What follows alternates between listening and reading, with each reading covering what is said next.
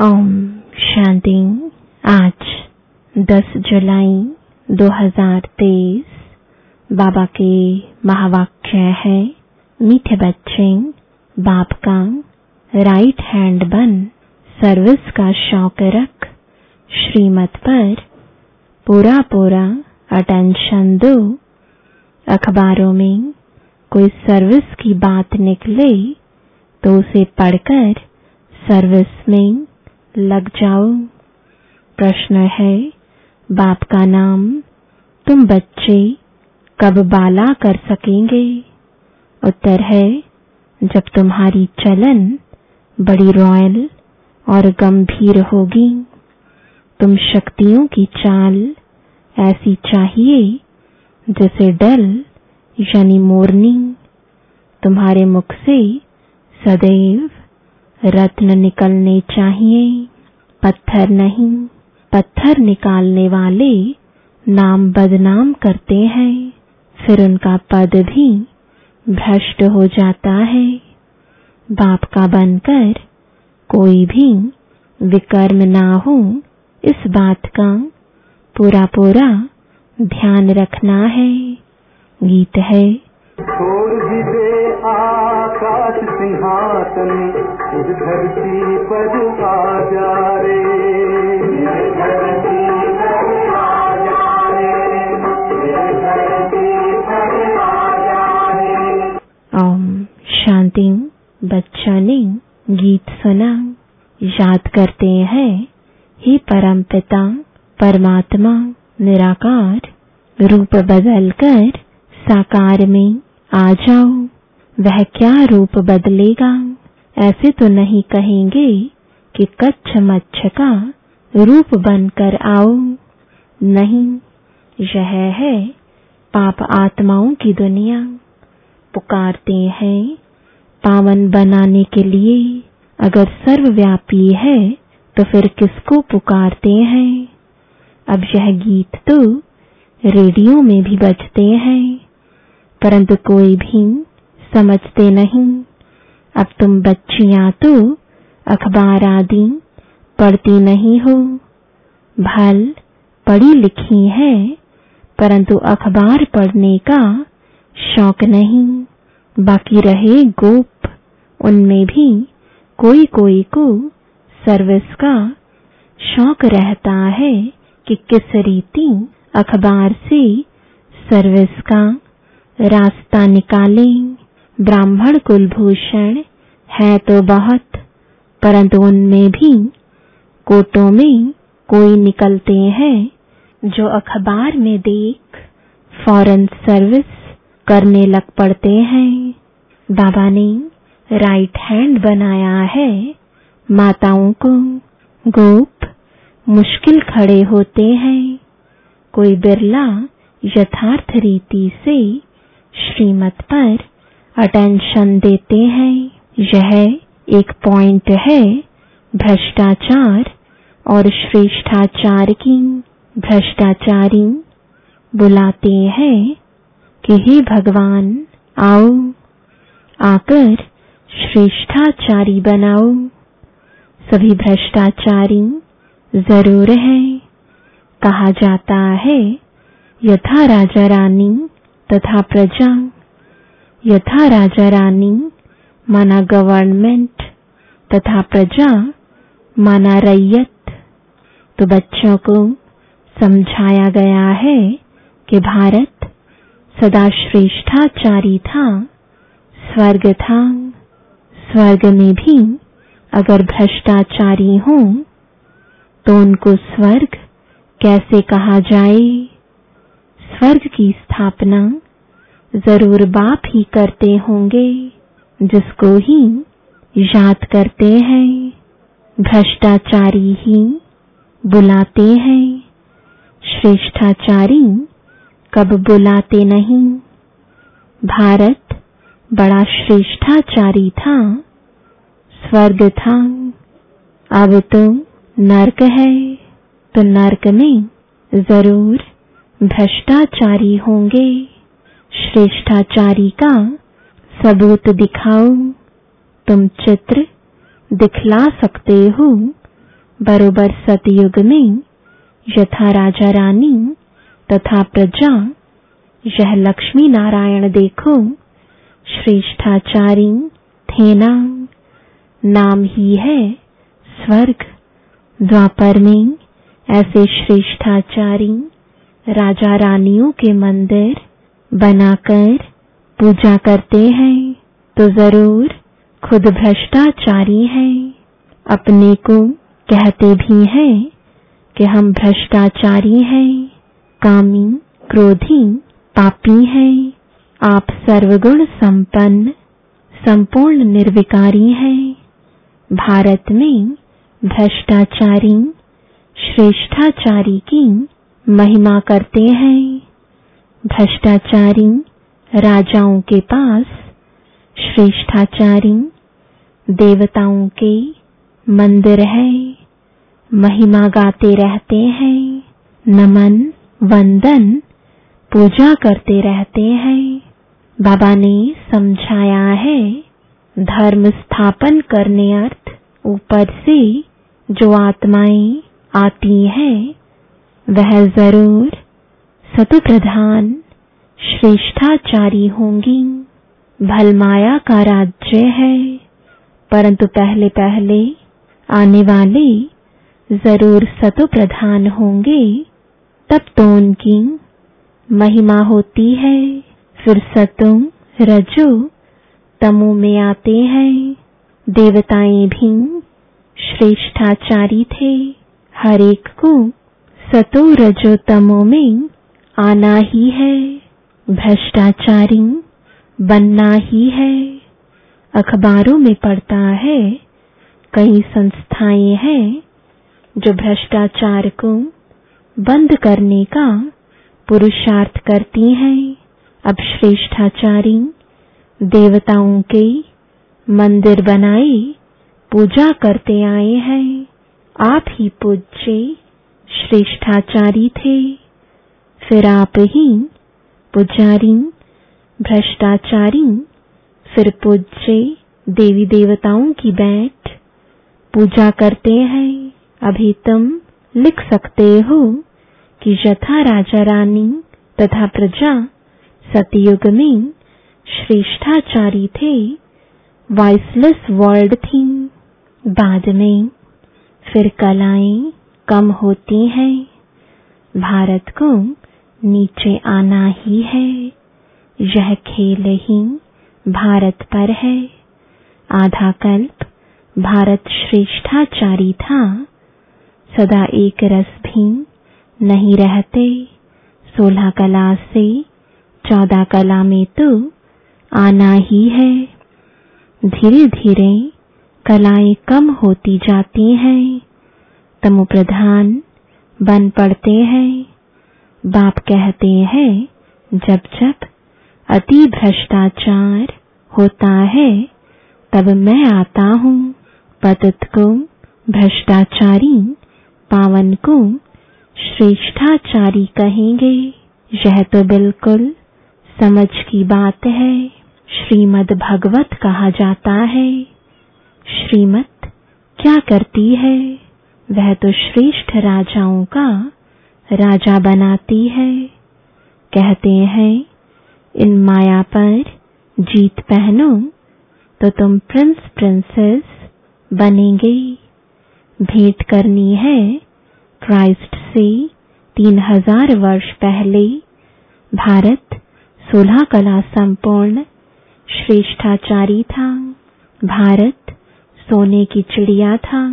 यथा राजा रानी तथा प्रजा स्वर्ग में सदा सुखी थे। फिर जब से रावण राज्य शुरू होता है तो भ्रष्टाचारी बनने लगते हैं। खुद ही कहते हैं, हमारे ऑफिसर्स में भ्रष्टाचार है। राजा रानी तो है नहीं जो कहे प्रजा में भ्रष्टाचार है। यहाँ तो है ही प्रजा का प्रजा पर राज्य। सब भ्रष्टाचारी हैं। पहले तो गवर्नमेंट श्रेष्ठाचारी बननी चाहिए। उनको कौन बनावे। अब तुम गरीब बच्चियां ही नंबर 1 श्रेष्ठाचारी बन रही हो। बाप कहते हैं कि मैं आकर सबको श्रेष्ठाचारी बनाता हूँ। ड्रामानुसार यह सारा खेल बना हुआ है। फिर भी वही गीता चित्र आदि निकलेंगे। अब बंगाल में काली का मंदिर है। काली माँ कह प्राण देते हैं। अब ऐसी काली माँ व चंडिका देवी आई कहाँ से? नाम तो देखो कैसा है। जो भागंती होते हैं वे तो प्रजा में चंडाल बनते हैं, परंतु जो यहाँ रहकर विकर्म आदि करते हैं वे रॉयल घराने के चंडाल बनते हैं। फिर भी पिछाड़ी में उनको ताज पतलून मिल जाती है, क्योंकि यहाँ गोद तो लेते हैं ना, इसलिए चंडिका देवी की पूजा होती है। ज्ञान तो बहुत गोय है, परंतु कोई धारण करे। जैसे बैरिस्टर कोई तो लाख कमाते, कोई का कोट भी फटा रहता है। यह तो पढ़ाई है बेहद की। बाप ने जो विस्तार में समझाया उसको सार मिलाकर 5 मिनट का भाषण बनाए अखबार में डालना चाहिए। यह भी पूछना चाहिए कि भला हिंदू धर्म किसने स्थापन किया?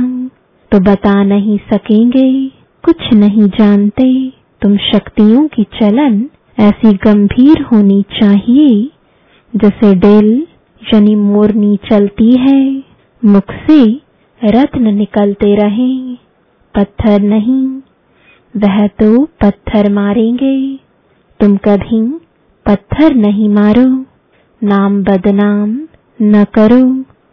अच्छा, मीठे मीठे सिकिलदे बच्चों प्रति माता पिता बाप दादा का याद प्यार और गुड मॉर्निंग। रूहानी बाप की रूहानी बच्चों को नमस्ते। रूहानी बच्चों की रूहानी बाप दादा को गुड मॉर्निंग और नमस्ते। रात्रि क्लास। यहाँ अच्छे बुरे मनुष्य हैं। सतयुग में ऐसे अक्षर नहीं निकलेंगे। बुरा व पापात्मा अक्षर नहीं निकलेगा। वहाँ है वॉइसलेस वर्ल्ड। बच्चे जानते हैं हम विश्व के मालिक थे। यह भारत जो देवी देवताओं का राजस्थान था अब पुराना है। मनुष्य नहीं जानते हैं यह है संगम युग। अब यहाँ से लंगर उठाया हुआ है। हम इस दुनिया से पार जाते हैं। खिवैया है ना, नैया को पार ले जाते हैं। बच्चों की बुद्धि में है बहुत धक्के खाए हैं। भक्त नहीं जानते हैं हम धक्का खाते हैं। वह तो दूर दूर जाते हैं। तुम बच्चों को सिर्फ याद करना है। ऐसे नहीं कि हम याद करते थक जाते हैं, परंतु माया विघ्न डालती है। आत्मा ही परमात्मा की आशिक होती है, यह कोई नहीं जानते। परमात्मा माशूक है, तो बच्चों में भी कोई बहुत आशिक है। माशूक को याद करते हैं। पुरुषार्थ करना है, हम निरंतर याद करते रहें। सिमरण अक्षर भी भक्ति मार्ग का है। हम बाबा को याद करते हैं। प्रवृत्ति मार्ग का अक्षर है याद। बहुत मीठा भी है। कहते हैं हम भूल जाते हैं। अरे बच्चा कह थोड़े ही सकता कि हम बाप को भूल जाते हैं। याद तो बहुत अच्छी है, अपने से बातें करनी चाहिए।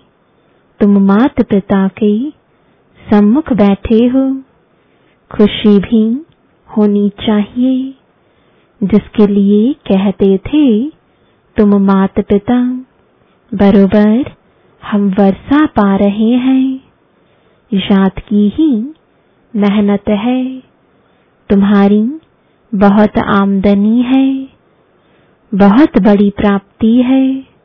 सिर्फ चुप रहकर याद करना है।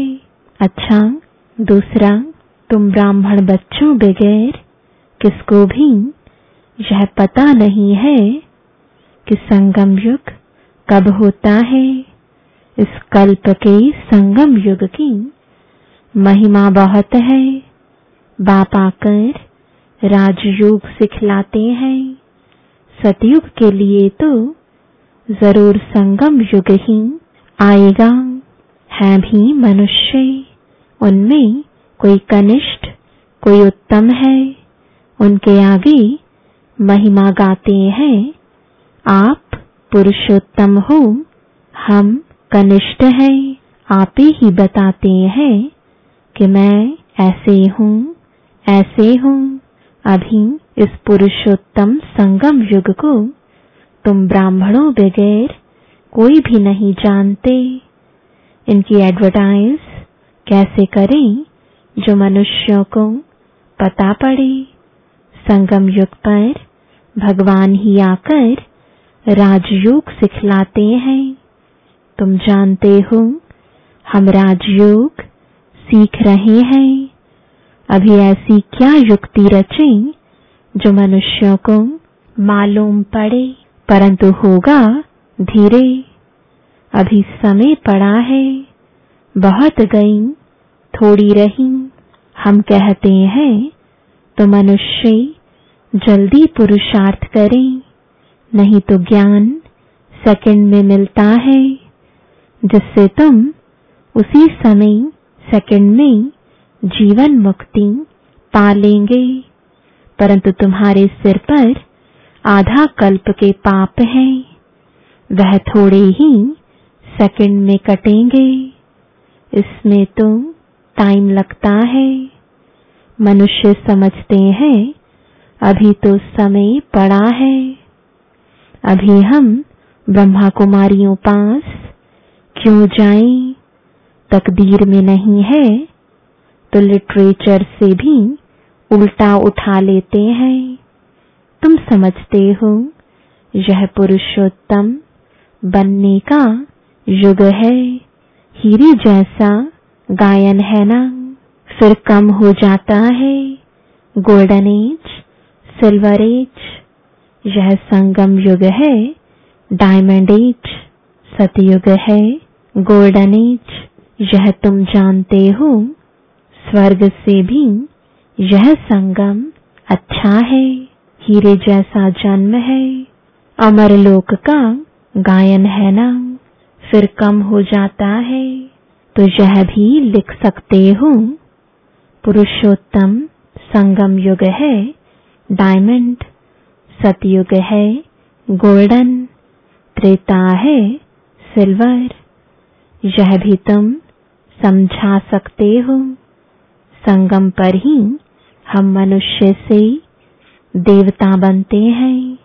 8 रत्नों की अंगूठी बनाते हैं तो डायमंड को बीच में रखा जाता है। संगम का शो होता है। संगम युग है ही हीरे जैसा। हीरे का मान संगम युग पर है। योग आदि सिखलाते हैं, जिसको स्पिरिचुअल योग कहते हैं। परंतु स्पिरिचुअल तो फादर ही है। रूहानी फादर और रूहानी नॉलेज संगम पर ही मिलती है। मनुष्य जिनमें देह अहंकार है, वह इतना जल्दी कैसे मानेंगे? गरीब आदि को समझाया जाता है तो यह भी लिखना है, संगम युग इज डायमंड। उनकी आयु इतनी। सतयुग गोल्डन एज, तो उनकी भी आयु इतनी। शास्त्रों में भी स्वास्तिका निकालते हैं, तो तुम बच्चों को भी यह याद रहे तो कितनी खुशी रहनी चाहिए। स्टूडेंट्स को खुशी होती है ना। Student life is the best life. यह तो सोर्स ऑफ इनकम है। यह है मनुष्य से देवता बनने की पाठशाला। देवताएं तुम विश्व के मालिक थे, यह भी तुमको मालूम है, तो अथाह खुशी होनी चाहिए। इसलिए गायन है अतीन्द्रिय सुख। गोपी वल्लभ के गोप गोपियों से पूछो, टीचर अंत तक पढ़ाते हैं तो उनको अंत तक याद करना चाहिए। भगवान पढ़ाते हैं और फिर भगवान साथ भी ले जाएंगे। पुकारते भी हैं लिबरेटर, गाइड, दुख से छुड़ाओ। सतयुग में दुख होता ही नहीं। कहते हैं विश्व में शांति हो। बोलो आगे कब थी? वह कौन सा युग था, किसको पता नहीं है। राम राज्य सतयुग, रावण राज्य कलयुग, यह तो जानते हो ना। बच्चों को अनुभव सुनाना चाहिए। बस क्या सुनाऊं, दिल की बात। बेहद का बाप, बेहद की बादशाही देने वाला मिला, और क्या अनुभव सुनाऊं, और कोई बात ही नहीं। इस जैसी खुशी और कोई होती ही नहीं। कभी भी किसी से रूठकर वास्तव में घर में नहीं बैठना चाहिए। यह जैसे अपनी तकदीर से रूठना है। पढ़ाई से रूठा तो क्या सीखेंगे? बाप को पढ़ाना ही है ब्रह्मा द्वारा, तो एक दो से कभी रूठना नहीं चाहिए। यह है माया। यज्ञ में असुरों के विघ्न तो पड़ते हैं ना। अच्छा, मीठे मीठे रूहानी बच्चों प्रति रूहानी बाप व दादा का याद प्यार, गुड नाइट। रूहानी बच्चों को रूहानी बाप की नमस्ते। धारणा के लिए मुख्य सार है, पहला, श्रीमत पर श्रेष्ठाचारी बनकर श्रेष्ठाचारी बनाने की सेवा करनी है। कोई ऐसी चलन नहीं चलनी है जिससे नाम बदनाम हो।